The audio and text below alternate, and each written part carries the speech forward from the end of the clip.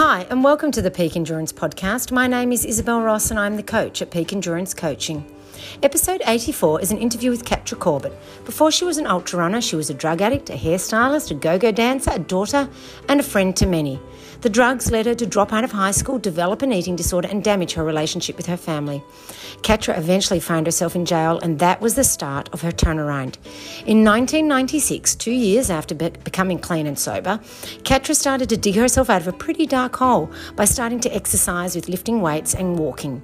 She had never particularly liked running when she was a kid, but her dad, who died unexpectedly when Catra was 17, had planted a seed in her mind about how long-distance runners can work through all kinds of physical and emotional pain and accomplish truly remarkable things. One day, she just started running, and quite frankly, it seems like she hasn't stopped, because decades later, Catra is one of the few people who's completed more than 100 100-mile races. She runs every single day, and we discuss this in the podcast, and it has completely transformed her life. And I'm sure running's transformed yours, so there'll be a lot that resonates with you. Are injuries or ongoing niggles causing running to be painful and ruining your enjoyment of your sport? Get on top of these now so that you can enjoy running again and get back to preparing for the upcoming race season that is chock-a-block, if I may say so. Come in and see the specialists at Health and High Performance, where they utilise the latest in technology and experience to help you get back to your running best. So, head to healthhp.com.au/run to book an appointment and ensure you can run strong and free. You can also find them on Instagram, Health High Performance, where they often post really informative instructional videos on how to get stronger as a runner and address any injuries, minor injuries. Thank you so much for supporting the podcast. Rating, reviewing and subscribing helps the podcast to grow and more runners like yourself find it. If you enjoy this episode, and I can pretty much guarantee you will because Catra is awesome, please do go on over and rate and review. I am aiming for 100 reviews by Easter next year. Will you help me achieve my goal? Tim Caddy is helping out. He wrote, I have started listening whilst running or driving. Great content and guests, and have learned many good tips over the past few months. I particularly like advice on training, nutrition and events. Hoping to do GSER 1 year. I now look forward to each episode. My only bleat would be the sound quality is sometimes poor. Keep up the good work, Izzy. Thanks, Tim, for the review. I'm sure you will eventually get to GSER. It is a very tough race, but I'm sure you will love it. And I am actually tonight interviewing sports scientist Abby Coleman, so I'm sure she will have lots of advice on training and nutrition as well. And just to let you know, in regards to the sound quality, sometimes that is completely out of my control. It depends on the headsets and microphones of guests, also depends on the internet connection on either end, and with lockdown in many places, sometimes the internet really struggles. So that's unfortunately the way it goes. I do my best. Obviously, this is not my paid job, so I am working from home and doing my best. So I hope you understand that that's sometimes why it happens. I don't know about you, but I'm loving being able to run freely in time and with wherever I want to go now, and knowing that there are races ahead. If you want to get the most out of your training, and even if you are in lockdown, it is good to ensure that you have a structured plan. Email me, isabel@peakendurancecoaching.com.au, to organise an individualised training plan. Enjoy the interview with Catra. I know I really loved interviewing her. Here we go. Hi, Catra, and welcome to the Peak Endurance Podcast. Thank you for having me. Appreciate it. No worries. Now, I normally ask my guests at the beginning to tell me about themselves and how they got into running, just sort of as an introductory question. But for you, that is actually the main question, I find. So in saying that, can you tell the listeners about yourself and how you got into running? Sure. I actually grew up hating running, but I got clean and sober 26 years ago, and I started working out in a gym, and I got bored with, just walking. And one day I decided to start running. So I basically just the route that I used to walk, that was 3 miles each day, I decided to run it one day, and it went on from there. So you actually ran that whole 3 miles the first time you tried it? The first time. Yeah. And I did within less than 2 weeks. I signed up for my first race, which was a 10K. Wow. And then on my car was a flyer for the San Francisco Marathon, which was in 3 months. So I had 3 months to train for a marathon when I just started running. Oh, wow. And so did you, were you like many or a lot really beginner runners who got injured straight away? No, I never got injured. Oh, wow. I've been very, very lucky. I've had, aches and pains here and there, but nothing that's ever taken me out of running other than pulling a calf muscle, like I want to say like 9 years ago, but that was only like for 7 days I couldn't run. Okay. Yeah. Nothing ever, no injuries from running really. I've been Yeah. very lucky. And so lifting weights and other stuff like that. Yes, I've been injured, but not from running. Yeah. Yeah. That's really interesting. What do you think has kept you injury free? I think it has a lot to do with my vegan diet and the way I eat, and try to avoid inflammation causing foods and eat pretty much a clean diet and taking really good, clean vegan supplements. So I've been doing that ever since I started running. I've always been a vegan before I even started running. So just, doing stuff for preventative, lifting weights to make sure that, working on my core for strength, because that's really important. A lot of people have weak cores and weak hamstrings and things like that, and that's how they end up getting injured. So just focusing on those areas and always making sure, to be lifting weights and adding core training. And as I'm getting older, it's like you have to do more of that just to make sure so I can continue running until I'm 100. Yeah, that's my plan too. Yeah. A lot of runners are hesitant about doing strength training, so I'm really glad to hear you say that that it's an important part of your program. Yeah, it always has. Even before I started running, I was working out in the gym when I got clean and sober. So that was kind of my thing. And then, like I said, I lift weights here because of COVID. Obviously, all of our gyms are closed right now. We're back on like shutdown stuff here. But luckily I live like where we have huge wilderness areas. So, they're encouraging people to get out and run and exercise, just not in large groups, but I can social distance all day long. I can run 100 miles out here and see nobody. Yeah, exactly. That's the beauty of our sport, isn't it? Yes, it is. And so how did that first 10K go? You obviously enjoyed it if you considered doing a marathon straight after. Actually, I didn't know anything about pacing or, so I ran really, really, really fast, and I felt like I was going to throw up when I finished. So when I got to my car, I was excited though that I ran, like I did something. It felt really good. I felt those endorphin buzzes, and it was like, wow, I accomplished something. You got a medal. It was a big deal, having been clean and sober only a couple of years, and just, doing something for myself like that. It really felt good. And so when I did find that flyer on my car, I ended up buying a marathon training book, and I had to skip ahead to 3 months out because I was like, okay, it's a 6-month training, but I got to skip ahead to 3 months out. So it said to do a 9-mile long run. And at that time, there was no GPS or anything like that. This is back in 96. So I got in my car and I pushed the odometer and I drove 4.5 miles out. So I knew exactly that's where I would turn around and come back home. So I would know where the 9 miles was. So the next day I did that and felt really good. And then just started the training from there. And, each time I went further, I felt better. So it was, I just felt really good. And I felt like I was accomplishing something. And then, of course, even in the middle of the marathon, I was already deciding on which was going to be my next marathon. So, yeah. And so how did that there? And how did that marathon go? Really good. I mean, at the end, I would say the last 2 miles, my legs felt really stiff and heavy. I was like, okay, this must be hitting the wall, that these people talked about.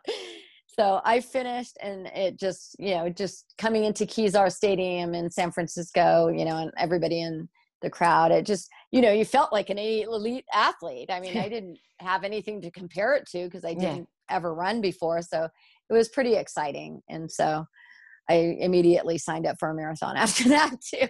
Good for you. I mean, it did feel really stiff the next day, and I was like, that's okay. It's like, get back at it. And so I did another marathon like 2 months later. Oh, wow.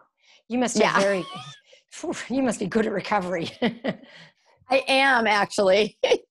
So the second year I decided I wanted to run all the marathons in California, and some of them were on trail because they had all these smaller marathons. So that was my introduction to trail running. So the second year I started running all these different marathons. And my very first time I ran a trail race, I was like, oh my God, this is nothing like a marathon. There's no water every mile. Like when I talked to the race director, because back then you just filled out like an application and sent a check in. There was no internet and to be able to read up on stuff. So you just went back and forth with the race director calling them. And he's like, you got to carry a water bottle and, a waist pack or something. So I went out and got one of those. And so we had, I think, aid about every 6 or 7 miles. There was like, it was 2 loops. So it was like 2 aid each loop. So, but yeah, I'd never run on a trail before. So it was totally different. It's like all these obstacles, but I absolutely loved it. So then I started doing a bunch more trail races because they were part of the marathons I was trying to complete, and ended up not running every marathon in California. There was just too many at the time, but the bigger ones, I ran all the bigger ones and started doing the trail stuff. And I would hear people talking when I was running these trail marathons about ultra marathons. And I was like, oh, hey, what are they talking about? 50K. And I'm like, how far is that? And they're like, it's 31 miles. And I was like, oh, I can do that. Because at this point I'm doing back-to-back marathons. Like sometimes I did a Saturday marathon and a Sunday marathon. So I was like way ahead of the game of training. So I decided to sign up for a 50K. And I actually, before I even ran the 50K, I ran 50K in training just because I wanted to make sure I was going to be okay. So, but the race was nothing like that. Let me tell you, my first 50K, which was came the second year of running ultras. Marathons, was 105 degrees. And I knew nothing about like salt or, like I didn't know about, how to eat. Like in marathons, you don't eat, you do like maybe one gel and that's it. But you're out a little bit longer in a 50K, especially if you're in like climbing and stuff. So I finished that and I was like, oh my God, that was the hardest thing I ever did. But immediately again, I signed up like 2 weeks later for a 50 miler. So obviously you like doing really hard things.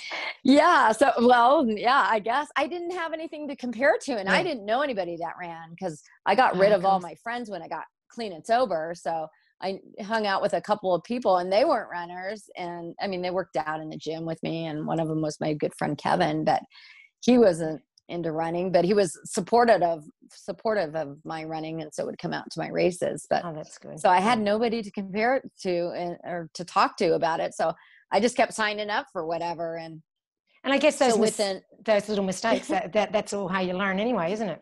Exactly. So I did a 50 miler and then I did another 50K and then another 50 miler. And this is all within like a 3-month period, I think, less than that actually.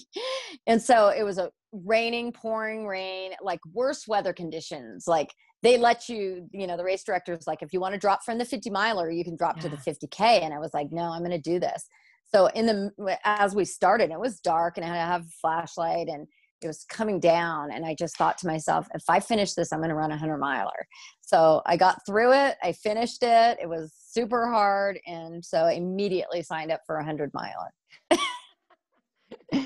That's how my running has been. It's like, I did that 100 miler and it was the worst experience of my life. I finished blistered feet. Like I said, back then there was no internet. Now we have so many resources and so much help. We can communicate with one another. And it was like, I definitely learned the hard way, which is good. That's how I have always learned things, it's like, that's just my personality. And so it's like, if I could do it, anybody can do it. So got through it. And I was and immediately that was my thing. I was like, I want to go far. I like going far. It's a challenge, because people are like, oh, it gets so easy. You run over 100 milers, 130 or whatever.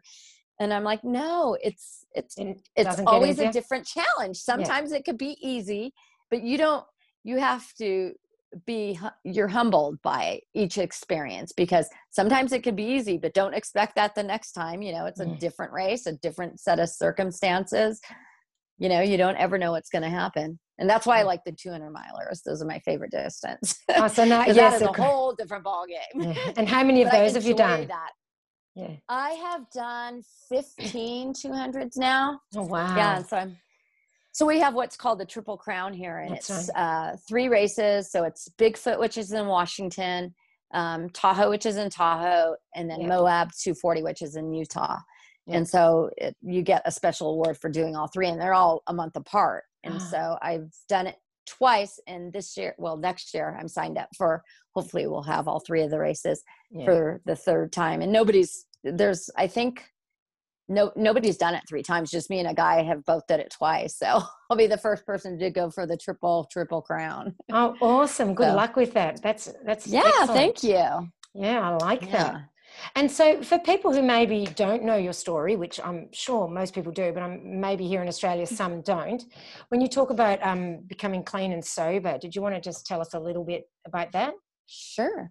So I was a party girl, hanging out in the clubs, hated exercise. I worked in a hair salon. So I was, into hanging out in goth clubs, completely opposite of how I look now. I was like black, long hair, white skin kind of thing.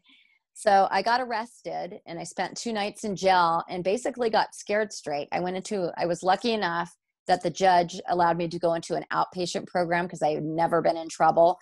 I had a job. And so I was going to AA or NA, which is Narcotics Anonymous or Alcoholics Anonymous. And I chose to go to Narcotics Anonymous because at that time I was obviously more into drugs than drinking. But I mean, regardless, I had an addiction. If I had just stopped doing the drugs, I would have been drinking as well. So I went through an outpatient program, got therapy, went to a therapist, and worked on myself, and decided I was going to completely change my life. And that's why I was vegetarian since I was 9 years old. And that's when, once I got sober, I was like, I'm going vegan too. So. And why vegan? You wanted to just cleanse the whole body, or?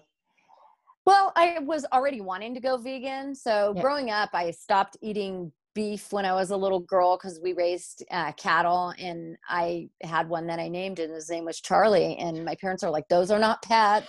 They're not pets. Well, one day my brother, we had a meat freezer in the garage, and he opened up the freezer and it was totally full because we'd have, we'd get our cows slaughtered and put them in the whichever one we decided, and Charlie was in there. My brother opened up the freezer and he's all, Charlie's in the freezer. And I did, I was 9 years old and I was like, no, he's not. And then I realized he was no longer there, and my parents were like, why did you tell her that? Oh no. So, and then raising lambs, I was in this organization called 4-H. So it's kids and you raise animals, and I was raising a lamb, and then realizing once I sold it at the fair that somebody was going to be on the dinner table.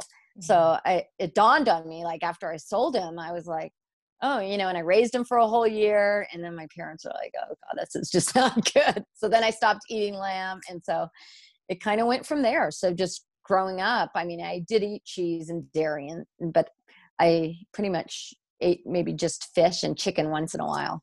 So, and my parents were fine with it. They're like, what can we do? Yeah. No, I was a very can sensitive understand kid that. growing up like that. So when I got clean and sober, I decided just to go completely vegan too, because I was on this path now. I want to be a better person, live cleaner and all of that. So I figured might as well do it now. So, and it gave me something to focus on because obviously I'm not going to the clubs. And so it gave me a lot to read up on and why I was doing it, and, to make the environment better, use less water, things like that. So. Yeah. And how old were you at this stage? 27. Yeah. Yeah. And how old were you when you got into the ultra running then? So it was so I was 33 when I started running ultras. Yeah. Yeah, and so you say you've done more than 100 milers, but now you're getting into the 200 milers. Do you think you'll ever get to more than 100, 200 milers? Oh, I've ran past. Oh, you mean 200 milers? Yeah. That's in my head. I would like to get to 50 first. Yeah. We'll see. Yeah, but it's doable. There's just not enough of those races. Yes. And the recovery for those does take a lot longer because you're out. So they allow you like 110 hours, I think it's Moab, which is 240 miles. So it does take a lot more out of you when you're doing it. So the recovery in between, like when I'm doing the Triple Crown, I just run, like I don't need to run more than 10 miles at a time in between. It's like you're already trained. If you get through one, you're just getting to the next one. So yeah, I would like to, I would like to try to do as many as I can in a year once this COVID is gone and we can travel and do other things, so I can go to some other countries and race. But I definitely would like to try to do, like, I think the record, this guy did 13 or 15 in a year of 200. So that's a lot. I would like to try to do over that. Yeah, we'll see. No, I hope you do. And so what's for your mind, what's better or, different, I guess, about the 200 miler compared to the 100 miler? So it's a lot more low key. And what I try to tell people, because people look at it like, if you've run 100 miles, which you have, you think 100 miles and you're like, wow, running 100 miles, then I have to run 100 miles again. In your head, you're thinking that's hard. It's hard enough pushing yourself in 100 miles, and then you got to get up and do it again. Well, you don't run it like that, because I always say, you don't say, oh, I'm going to run 200 miles as in 2 100s. You say you're running 200 miles. You say it in a different way. Oh, and it's in your so head, different. It is like, oh, it's 200 miles. So you're not running your first 100 like you would run a 100 miler. Yeah. So when you do, which a lot of people do, and I see them, like, this year, the only 200 that didn't get canceled was Moab 240. And that was in October. And there was a lot, because people haven't raced at all, and they were happy to be racing. There was a lot of new people that were making the jump in the 200 milers. And they all go out like they're running 100. I go, okay, we'll see you later. And day 2, I'm like, everybody's lying and trying to sleep, and they've burnt themselves out. So you run it slower to be faster in those distances. You want to take it easy the first 24, 48 hours, and then push, and make sure the thing with the 200s too, unless you're going to be winning the race and doing it really fast, like some of these very fast 200 mile runners are, under whatever 50 hours, which is insane, and they're not sleeping. I mean, I can go for like 48 hours pretty much with not even a nap, but I need to get at least a 3-hour nap in there to be, otherwise you're just dragging. Yes. And even if it's just 10 minutes here and there on the trail, you feel like you've slept an hour. If you just go lay down and tell your pacer, if you have a pacer, or set your phone for 10 minutes, you wake up rejuvenated. And I always tell my pacer, like, if I have somebody with me at night, I'm like, wake me up in 7 minutes. And they're like, 7 minutes? I go, that's all I'm sleeping for. And I'll wake up in 5 and I'll be ready to go. And they're like, you were like falling asleep on your feet. And then 5 minutes, you're like, everything is fine. And it's just weird. Your mind starts going through a lot of stuff. And it's a lot like fast packing. I tell people, or backpacking, if you've gone backpacking, you do it light and fast with lighter gear, and, go out for multiple days at a time, that's the term fast packing is. And I've done a lot of that. And so that's how I run it. Anybody that comes from that kind of background actually really excels, because they're good at pushing and hiking hard up hills. And a lot of the 200s, you're hiking. I mean, you're climbing a lot. So everybody's going to walk, even the person that's winning. Nobody's running every single step of the race. So you just have to train to hike really fast. I tell people that's the most important thing. And when I first moved to Bishop, since I have like 14,000 foot summits close by that I can go and train on. Yeah. So when I moved here, I didn't train enough hiking. So the second year living here, which was last year when I did the Triple Crown, I did great in all of the races, because I finally realized, train just hiking. Go out some days and I run down, but hike up and do it fast, do it with a purpose. And, once I got the hang of that, because I was such a slow, like, hiker, like when you're tired and you're like swinging your arms, all of that is really important. So I got really good with my trekking poles and utilizing those. If you use poles. Yeah, most everybody does in 200s. Yeah. And so, it just helps, especially when you're tired. Like, I may not pull them out until mile 50, but in the middle of the night, I like to have them. It just keeps my focus, like, as you're going along, keeps your arms moving, and, just, it definitely helps when you're tired, so you're not stumbling too. It keeps you upright. And how do you deal with the sleep deprivation? You said you can go for like 48 hours without sleeping. How do you deal with that? You just learn to deal with it. And I always joke to people, because I was into doing methamphetamine. So Yeah. I was doing speed. So I was awake for 3 days. So I always say I was training for these back then because I was very good at staying awake.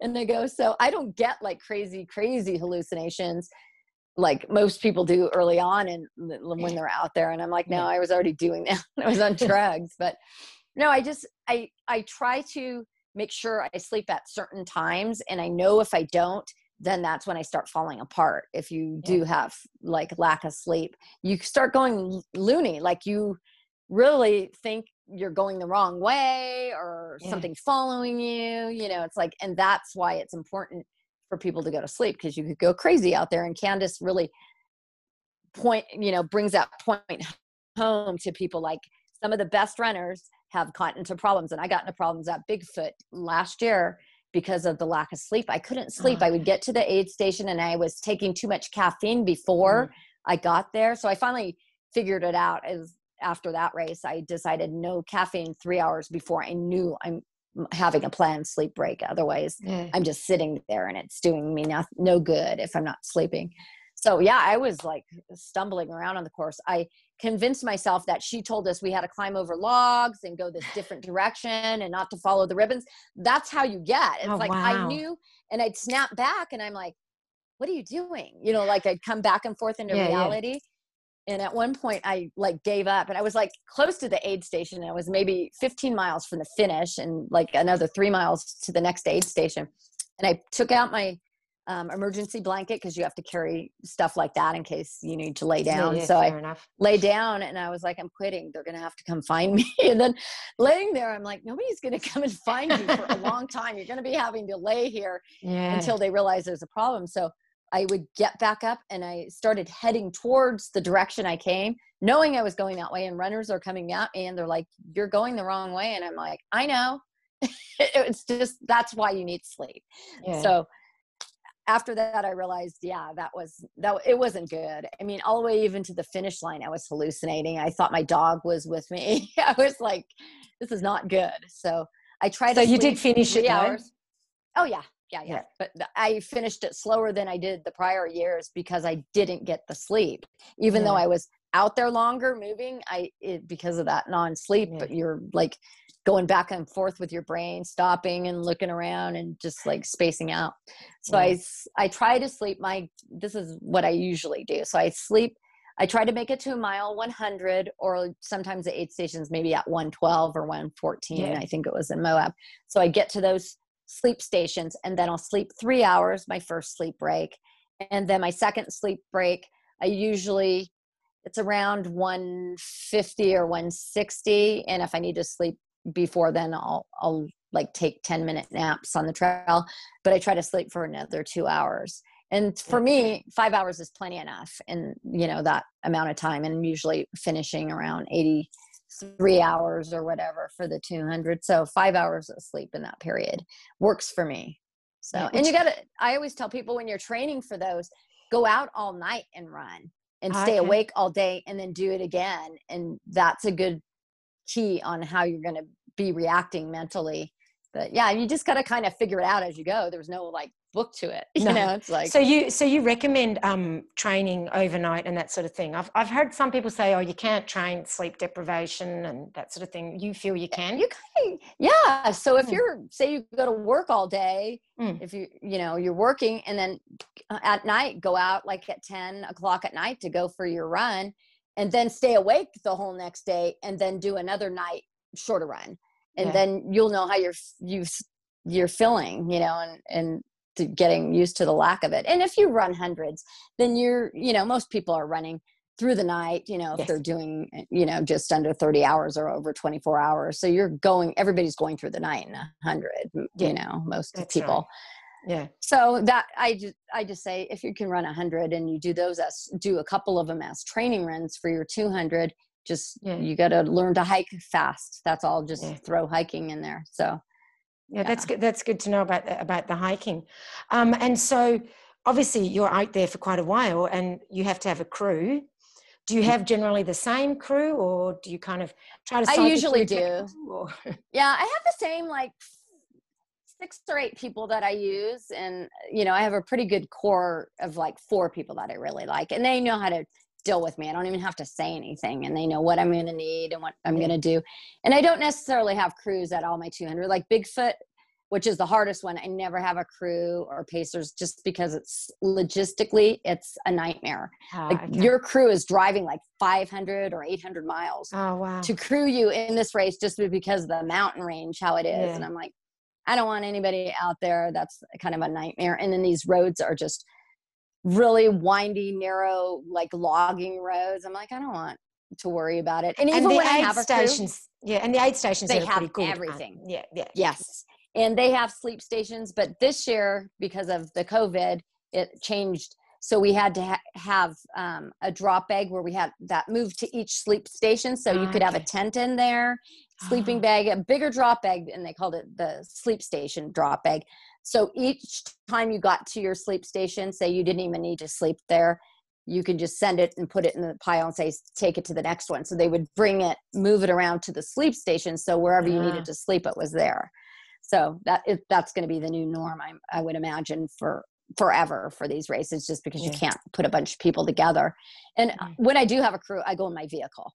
But I'm one of these people that no matter what, people are like, why do you putting drop bags out there? You have a crew. And I said, I know they're going to meet me everywhere, but what if the car breaks down? What if there's an accident? What if that's going to put especially in a 200-mile race, that could take you out of the race because you won't have your gear. What if you need a rain jacket, a Gore-Tex rain pants? It's lightning and thundering, and that's happened. I mean, that happened at Bigfoot last year, like a huge thunder and lightning storm. But obviously I carried a rain jacket, and then I had rain pants with me, and in my drop bags I have one of everything. So people are like, why do you own 10 puffy jackets? I'm like, you have to in a 200. Let me tell you. That's fair. That's a really good point. 5 Gore-Tex rain jackets. I have lots of expensive gear, but it's like when you're doing a 200, you just have to invest in that, and or borrow it from friends, because I have a lot of stuff, and I tell my friends, if you guys need extra stuff, I have one of every color. But of course, why not? Yes. Yeah, exactly. So it's really important. Other than the more elite people that are going for the win, they will have their crew, and it's important that they have their stuff where they need it. But when you're middle of the pack, back of the pack, and these 200s, put something in every drop bag, because the first time I did Bigfoot, I didn't time it right, and all of the gear I needed was at the wrong aid station because I thought I was going to be faster, and my boyfriend was having problems, so I caught up to him, and then he had to sleep on the trail, so I stayed with him and slept and froze because I wasn't going to get to my warm stuff. But he gave me like he had a poncho or something with him, so I stayed with him because he was dizzy and he was having some issues.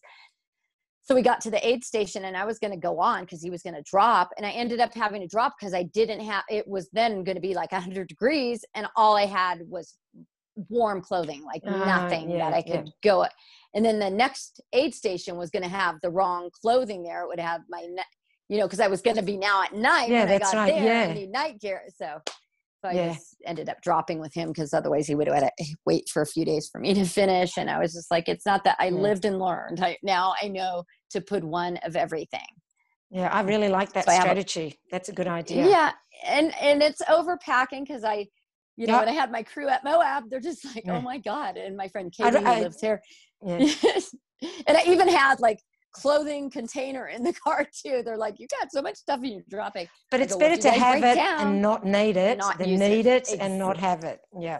And I have given stuff to people to use, because they'll be coming in, and I'll be with my crew, and I'll hear somebody like, oh, I don't have my jacket here. And I'm like, give them a jacket, give them one of mine. I'll get it back. That's great. Yeah. So I've helped people out. So, and that's why I have it. I always have an extra light with me. I carry a few with me, little emergency ones. And I've come across runners. I'm like, just send it to me. We'll figure it out. We'll get it back.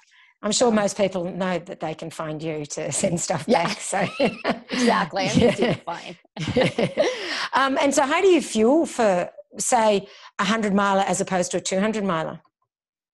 So a 100-miler, I can pretty much get through one using Tailwind, which has a lot of calories, and then doing my gels and eating like fruit and stuff, and occasionally like salty snacks. But in 200, you actually sit down and eat. They make you come in, and they're, they don't have a bunch of food sitting out because it's like hours, you know, you don't know when Yeah. people are coming in. So they'll say, what do you want? Okay, Katria, you want a vegan burger? You know, we'll whip one up. They know what I want. And they usually have a menu of what they have. Oh, wow. So when you come in, you can say, you want a vegan hot dog or a regular hot dog, a vegan burger or a regular burger, gluten-free bun or regular bun. You know, I'm gluten-free vegan too. So they have everything.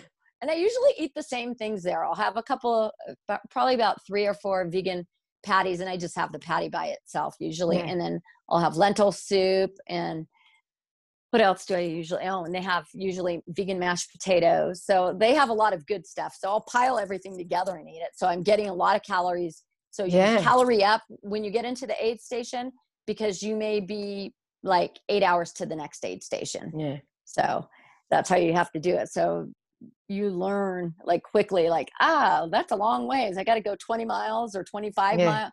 Tahoe, I think we have quite a few 20 to 24 mile stretches of no aid station. So if you've just eaten a whole heap, then like, you know, halfway through, you say maybe it's 8 hours. So at about 4 hours, do you have something do you have anything? Yeah, usually every hour I try to do a gel. Like I use usually some kind of something, little calories and stuff every hour I try to, or every 2 hours. So I do carry that stuff with me. I'll carry almond butter packets because they're high calorie. Yeah. So if I need calories, so I'll just have those, and they're easy to carry with me. So yeah. So in between, you don't really need a lot because no, that's good. You're fueling up and getting as, you know, calories, and then you kind of hike out and everything's digesting and you're fine, you know, because you may be climbing up a hill. So it's not like you're like in 100 mile, you're running a lot of it, and you're, you know, so you can't be eating a ton of food because it's not going to digest. But it's important to get calories in, especially in a 200-mile race, because you're out there multiple days. Yeah. So it's like it's really important. And for me, myself, it's like important early on for me to eat, because towards the end, I'm not eating. Maybe the last day, even my crew is like, eat. I'm like, I just don't want to eat anymore, you know, and I get to a gel. Oh, hang on, they can't argue with me. At that point, I'm like, don't tell me what to do. But I know later I look back and I'm like, yeah, you know what? You just choke it down, choke the gel down, choke the almond butter packet. But it's easy to say that, but in the moment, it's much harder to do. Yeah. And you're just over it. You're like, I just want to be done. Yeah, I know. At some point. Sometimes I'm not like that. And so I read on your website that you say that you run every day. I do. So I've been on a running streak for 8 years now. 8 years. So. Holy moly. Yes. And so what's like the minimum? It's 1 mile a day. Okay. So a mile, but most of the time it's 3 miles for me, because I take my dogs out every day. And my senior dog, who has run 550Ks, Truman, he's only doing 3 to 6 miles now. And you know, it's like, he's running the whole time, and I could be walking next to him and his little legs are still going like trot, but he's slowed down a lot. So we take him out, me and Baxter, my younger dog, who's 18 months. We go out with Truman for 3 or 6 miles and then bring him home. And then me and Baxter's up to 10 miles now. And cool. He did his first back-to-back last week, 2 10-miler back-to-backs in the mountains. So he's going to be the next ultra dachshund. Yeah, wow. I mean, I'm just surprised that kind of dog can run that far. I didn't think they could. Most people don't know that, right? Yeah. I mean, all dogs like running, and it's like, I've always had dachshunds, and they run and hike. You know, they were nothing like Truman. Like Truman has been like the wonder dog. Like he, you know, and I've taken him to the vets, and he gets a spine x-ray and all of that, you know, and now he's retired. He's almost 15, but he's still running 3 miles a day. And I thought, well, you know, when I got Baxter, I'm like, who knows? Maybe he'll want to run. Maybe he won't. And just watching Truman, Baxter learned from Truman, and Baxter loves going in the mountains. He climbs up every rock and boulder. He goes off to the side of the trail. So, but yeah, wiener dogs, you'd be surprised at what they can do. It's like Truman, you know, never got the memo that he wasn't supposed to run 50Ks with 4-inch legs. And that's the other thing, like they're little, like how do they navigate the trail? If they're low to the ground. So think about it. They can weave it around. I mean, when there's larger things for them to go over, which is not good for them to jump off of stuff, that's the main problem, where they can get spine issues. is from going down because it compresses. So going up and actually running them, my vet said, is probably the best thing you can do. Most dachshunds, people see them, they're overweight. Yeah, because true. people just feed them and give them treats and don't exercise them because they assume you can't do that. And you know, having him, everybody that owns dachshunds now, I'm always getting emails. These other runners, they're like, I run with my cattle dog, and I never thought to take my dachshund for a run. And you're like, seeing Truman and Baxter, we're like, you know, now we're running with our little dog. And I always just tell people, get a spine x-ray just to make sure that they don't have an underlying condition. And I get just like a full body x-ray. It's not that expensive. And everybody that wants to start a running program, I feel if they have a dog, it's the best investment just to do that. So, you know, if they're going to have an issue, they may have been born with a genetic issue. Because I did have a wiener dog that was born with a genetic issue with his back leg, but that one hardly ever ran. He mostly walked, but you know, had I tried to run him, it would have made it worse earlier on. So with that said, just getting an x-ray, and then, you know, dogs are dogs. A little dog can do as much as a big dog, you know. You just have to monitor them like you would, and train them like you would train yourself, you know, start out easy and build them up. Yeah. So in saying that, how do you train specifically for races? Myself? I'm always trained, so I don't really have to train. I've always, I know people ask me that all the time, and I'm like, you know what? In the summer, I'm always running, you know, 100 to 120 mile weeks, just because especially where I live now, being in the mountains. Oh yeah.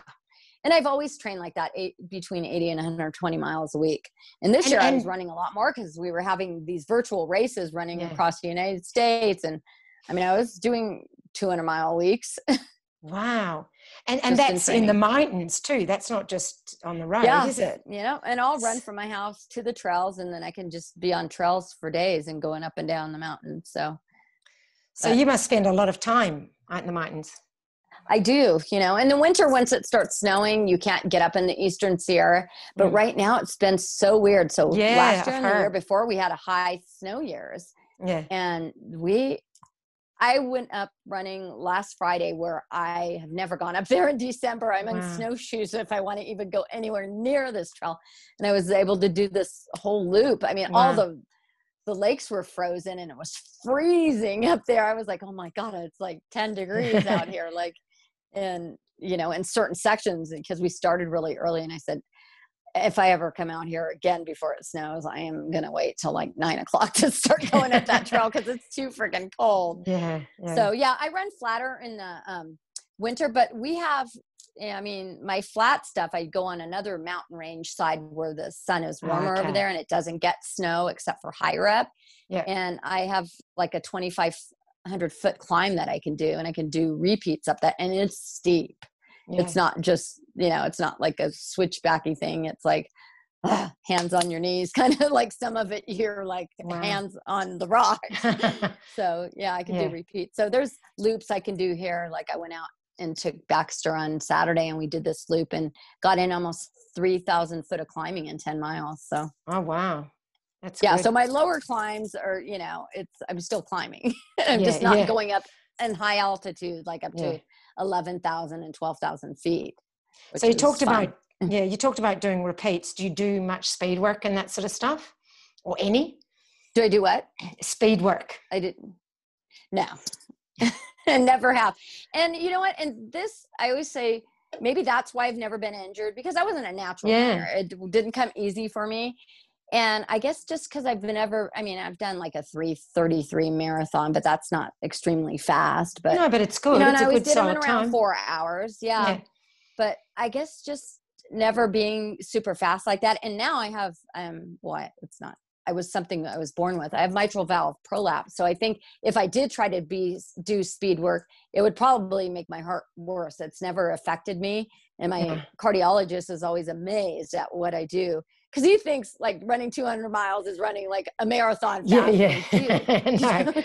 I go, that's why. He goes, I'm worried about you damaging your heart. And he goes, but it's not getting damaged. And I go, no, because I'm not running like, you know, a 10K at, you know. No, that's right. 5.5 minute, 6 minute miles. And so he's finally understanding. He goes, I think a lot of it is to do with you being vegan and not running super fast like that. But I think as I've gotten older, that if I did do that, maybe it would have affected me more. And Well, so that's I've true. I always mean, been, yeah, you often hear that speed work does injure people. So, yeah. yeah. And my this, friends that yeah, are super fast, a lot of them that are my age, they're not running like I yeah, am. They're not doing long stuff. I mean, they're doing like a 10K now, or, yeah, half marathons, because they've been continually injured. And a yeah, lot of those people too didn't lift weights or do, yeah, cross training. So, yeah, and that's yeah, important. And like I said, as you get older, it's like more important to do that. yeah, And so, I hope I can run to be 100 years old. If I live to be 100, yeah, I'll be 56 this month. And yeah. like I said, I haven't had any injuries, so, That's nothing big. amazing. Yeah. So, and I Um, think a lot of that longevity is because I haven't been like super fast. yeah, yeah. And this mitral valve prolapse, how did you know to get diagnosed? Like, how did you know to go to the doctor? What is it? Well, I was getting a physical and it showed up that I had this weird, when she did the, not echocardiogram, what did she do? She did some heart thing, and she was Yeah. able to see that it was like making weird lines. So she went down the hall, my doctor, to talk to the cardiologist, and showed Mm. him, the thing. And he was like, "Oh, I need to see her. She needs to do a stress test Right. to see what's going on," because he couldn't tell until I did a Yeah. stress test. So I did a stress test, and then I got an echocardiogram, and it showed that I had a mitral valve prolapse. And my mother had it. She's passed away. Okay. And so they think I was born with it because it's never showed up. It doesn't affect me running. Yeah. Like, I don't get all these issues of shortness of breath and stuff. I mean, when he asked me, he goes, "Do you have this, this, and this?" And I was like, "Well, when I run 100 miles, yeah, that happens." I go, "But it happens to everybody." Yeah, that's right. So I've been seeing him for probably 10 years when I got diagnosed with it. And it's, like I said, it never affected me, but for a while, and actually a lot of runners get it as they get older, and women are known to get it, women that are athletes. And it's not like you're going to die of a heart attack because you have mitral valve prolapse. That's not the kind of thing that it is. It's just your valve doesn't close correctly. Instead of it going doot doot like this, it kind of swings in. And so something actually developed a few years ago, and it was called the regurgitation. So the blood was going in and was not coming out. And it was happening for a while. But once again, I'm like, I don't feel anything. I mean, I don't feel like when he was asking me questions. And so he goes, "Well, we might have to put you on medication." And I was like, "What?" I go, "Will that affect my running?" And he goes, "Probably." And I was like, "Oh no." So at the time I was working for Whole Foods Market, and I worked in nutrition, and I was like, I'm taking every supplement that's supposed to be for heart health. Yeah. Everything, like every herb, everything I can find. And I did it. So I made up this whole, different mix of stuff I was taking. And so 3 months later, when I went back to him, 6 months, and I went for my echo again, and it didn't show up. Wow, that's or amazing. no, it was a year later. It showed up. It was showing up twice in the same year. And then a year and a half later, right before I was running Badwater, it went away, and it's never showed back up. But that's awesome. And I try to tell him, I'm like, "It's because I took all these supplements." He goes, "Well, I don't know about that." He's very conservative. And I'm like, "Whatever." And he goes, "No, you're just healthy, and your cholesterol's low and all of that." So it hasn't bothered me. Yeah. So. Yeah. And so you talked about cross training. So you do weights. What do you do? Any other sorts of cross training? Nope. I do like CrossFit mini workouts, I do burpees and things like that, full body workouts, and plyometrics, which are really important. I have like a box where I could do a box jump and stuff like that, and pull up bar and all of that. So I do jumping pull ups. And so, just like a basic little routine, and and I mix it up. So, and my brother's a personal trainer, so I'll have him come up with stuff for me. I mean, he doesn't live close by. I used to work out with him when I lived in the Bay Area. But he always comes up with good workouts for me, because I'm like, okay, I've been doing this one for a year now. Give me something new. No, that's good. And certainly plyometrics are really, really important to keep the elasticity. I think that they for sure are, especially the older you get, people become not so limber, and that's why they get injured, because they are not limber. Your body doesn't move the same as you were younger, and it gets tight, and that's how you get injured, from the tightness. Yes. Yeah, no, I totally agree. So, speaking of those 100 miles and 200s, which one was your favorite 100 miler and what's been your favorite 200 miler? My favorite 100 miler, I would say, I love Hurt 100 in Hawaii. That's probably, Yeah. I've done that one. Oh my God, let's see how many times. I've finished the 100 miler 7 times, and I've done the 100K Wow. a number of other. But it's in the jungle. It's Yeah. hard. It's Yes. hot. It's in January.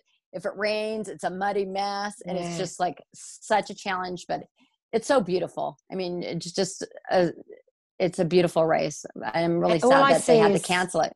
yeah, all the pictures is of those slippery roots and all that. Yes. Lots of roots and Yeah. rocks. Yeah. So it's definitely a challenge. And then Yeah. of 200s would be Bigfoot in Washington. And actually Yeah. that out of any race I've ever done, that is my favorite race. Okay. Just because Why? you're going around a volcano. So Mount Oh, wow. St. Helens, which Yeah. erupted, a Yeah. long time ago, but it's just like this lava rock. And I mean, it's like your hand over fist climbing, and Yeah. you're climbing up ropes to get up to, Oh, wow. to get over, and going through rivers. And yeah, it's beautiful. Just the scenery just out there is just it's incredible. Yeah. It's my favorite race. But yeah, it's scary. I mean, it has drop offs too. Like if Oh, wow. some of the stuff, if you could see in the day, you would be terrified. I tell people, if you're afraid of heights or Oh, falling, really? I mean, there's sections, the trail, you're like on a side of a mountain, and it's barely anything for your feet to connect to. And you just like, okay, take a deep breath and just go for it. Don't slip, don't fall. Cause if you do, you're going to get really hurt and you could die. I'm surprised they're allowed to have a race there. Oh yeah. Yeah. I mean, it's you just have to be careful when you're going across stuff. I can't imagine. It's a trail people hike. Yeah. People hike Yeah. the trail. Yeah, I suppose. So they're going with backpacks. Yeah. Yeah. I mean, there's parts of the Pacific Crest Trail when I hiked that I was terrified. I'm like, if I fall and die right here, nobody's going to see me. I mean, and I'm carrying a pack. So if you lean one way, but of course, it's a trail that people hike on. So you just have to be careful. But if you're definitely afraid of heights, I've known people that have gotten stuck over there, just like, it's like you've got to go across. You have no choice, And what if you're... In some years, I think it's better than the others. It depends on if they've had a really bad rain year and it wipes the trail out and they haven't gone out to work on it. But usually when they're marking the trail, they try to make it a little easier for us to go through sections that are a little bit gnarly. So. And some of those gnarly sections, those steep sections, are they done when you're sleep deprived? Yeah. Well, the first one, you're not that sleep deprived on. The one with the kind of like slippery drop off, I think it's on day 1.5. It could be a bit through there. But the rest of it, it's like the trail is only so wide, and the mountains on this side and then the drop offs on this side. I always tell people, lean to your left, like lean into the mountain. And when you're tired and you're stumbling around, you don't realize what's down there until you flash your light and you're like, whoa, that's a ways down. So nobody's ever died yet, thank God. But yeah, that's why it's really important you sleep so you can focus in the trekking poles, help. Yeah, that would help. But those times, like even in the day when I can see down there, I'm like, stay to the left, you're tired and you're stumbling. Yeah. So how was the whole COVID year, kind of waste of a year, whatever, affected your training and your mindset and that sort of thing? It really hasn't. Good. We have all these virtual runs. So I've been doing a lot of those, I've done 200-mile virtual runs, and I've done 6 100-milers. I did like a vertical challenge. I've done, so I've done a lot. Yeah, that's great. And I've done official races. I did a 50K, 100-miler before COVID. And then during COVID, I did Moab 240, which just happened in October. Yeah. So, and then I'm signed up for a 10-day because this last year I did the Across the Years 10-day in Arizona. And so obviously they can't have it because it's on a mile looped course and people are too close together. Yeah. So this year they're having what's called the 10-day virtual race across the globe. So I'm going to try to do 500 miles. That was my goal last year. And I did 400 and something, because I had my dogs with me and I had to keep stopping and taking care of them. But I knew that when I rented a trailer last year, so that way I can go in and out of the trailer to sleep and take care of them. Yeah. So I'm doing it with a bunch of, well, not everybody's doing the 10-day, but I have a couple other friends that are signed up for it. So we're going to do it here in Bishop up and set up a camp spot up on this place that's called Casa Diablo Range, and we'll do out and backs. So I have it figured out where I can drop like some water and supplies in a tent, like 5 miles out. And then a friend of mine's wife, she's going to be like 10 miles out. So we can have like in between just during the day. And then at night, we'll just do 5 mile out and backs. We can loop around and do other stuff. I'm actually been looking at the map because I'm like, oh, okay, I want to mix it up and add some loops in there too. Yeah. But we can do whatever we want. Everybody's got their own Garmin watch and they can just, put their data in each day, how many miles they go. But for me, the first 56 hours, I'm doing it as my birthday run, because every year since I turned 40, I started doing hours for age. Yeah. So when I was 40, I started that, and then I did it, and I was like, okay, I'll do it until I'm 50. And then when I turn 50, I'm going to stop doing that. And then people are like, are you doing your 51 hour birthday run now? And then it was like, it just kept going. So here we go again. 56. So most people do miles for their age. You have to take it that step further and do hours. I like that. That's great. I wish it was 24 again. Oh, don't we all? Actually, I don't. But it makes, and it gives me motivation to do it now, because I'm doing it with that 10-day. And that's what I did last year when I did the 10-day. I was like, I might as well just do it on the 28th, because my birthday's Christmas Eve. And so I never do it on my actual birthday. I always have to do it before, like a week or so ahead.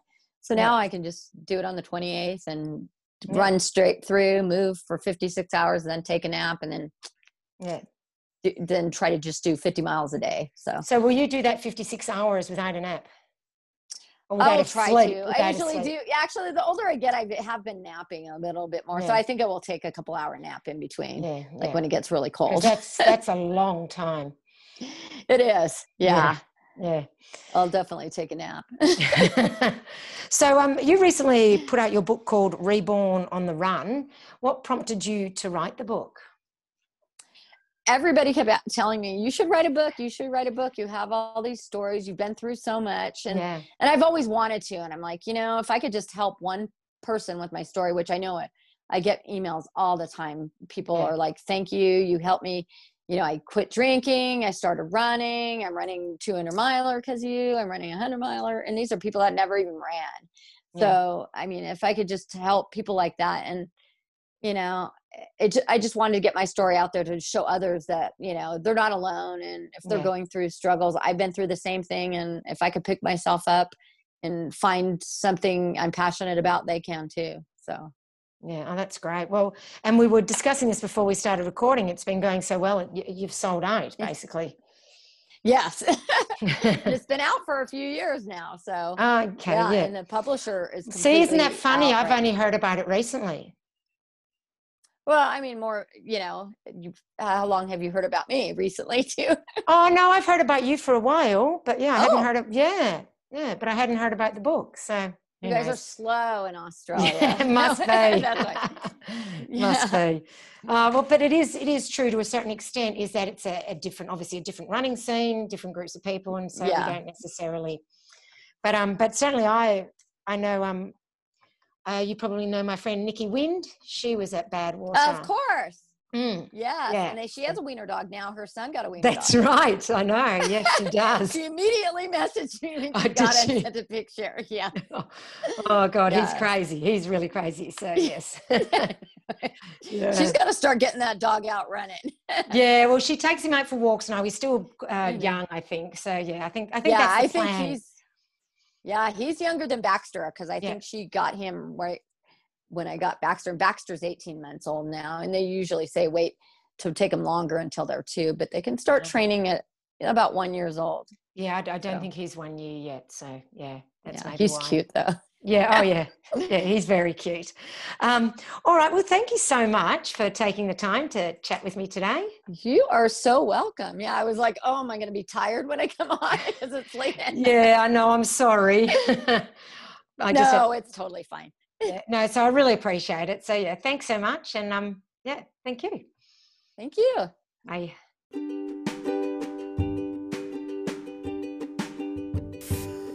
I loved chatting with Ketra. She is such a friendly and positive person, and it sure is contagious. I love the idea of having multiple full kits. I have about 3 myself for the same reason. She has really inspired me to want to do a 200 miler. How about you? And don't forget, you can go over to YouTube to see the video of the interview with Ketra. Have a great week.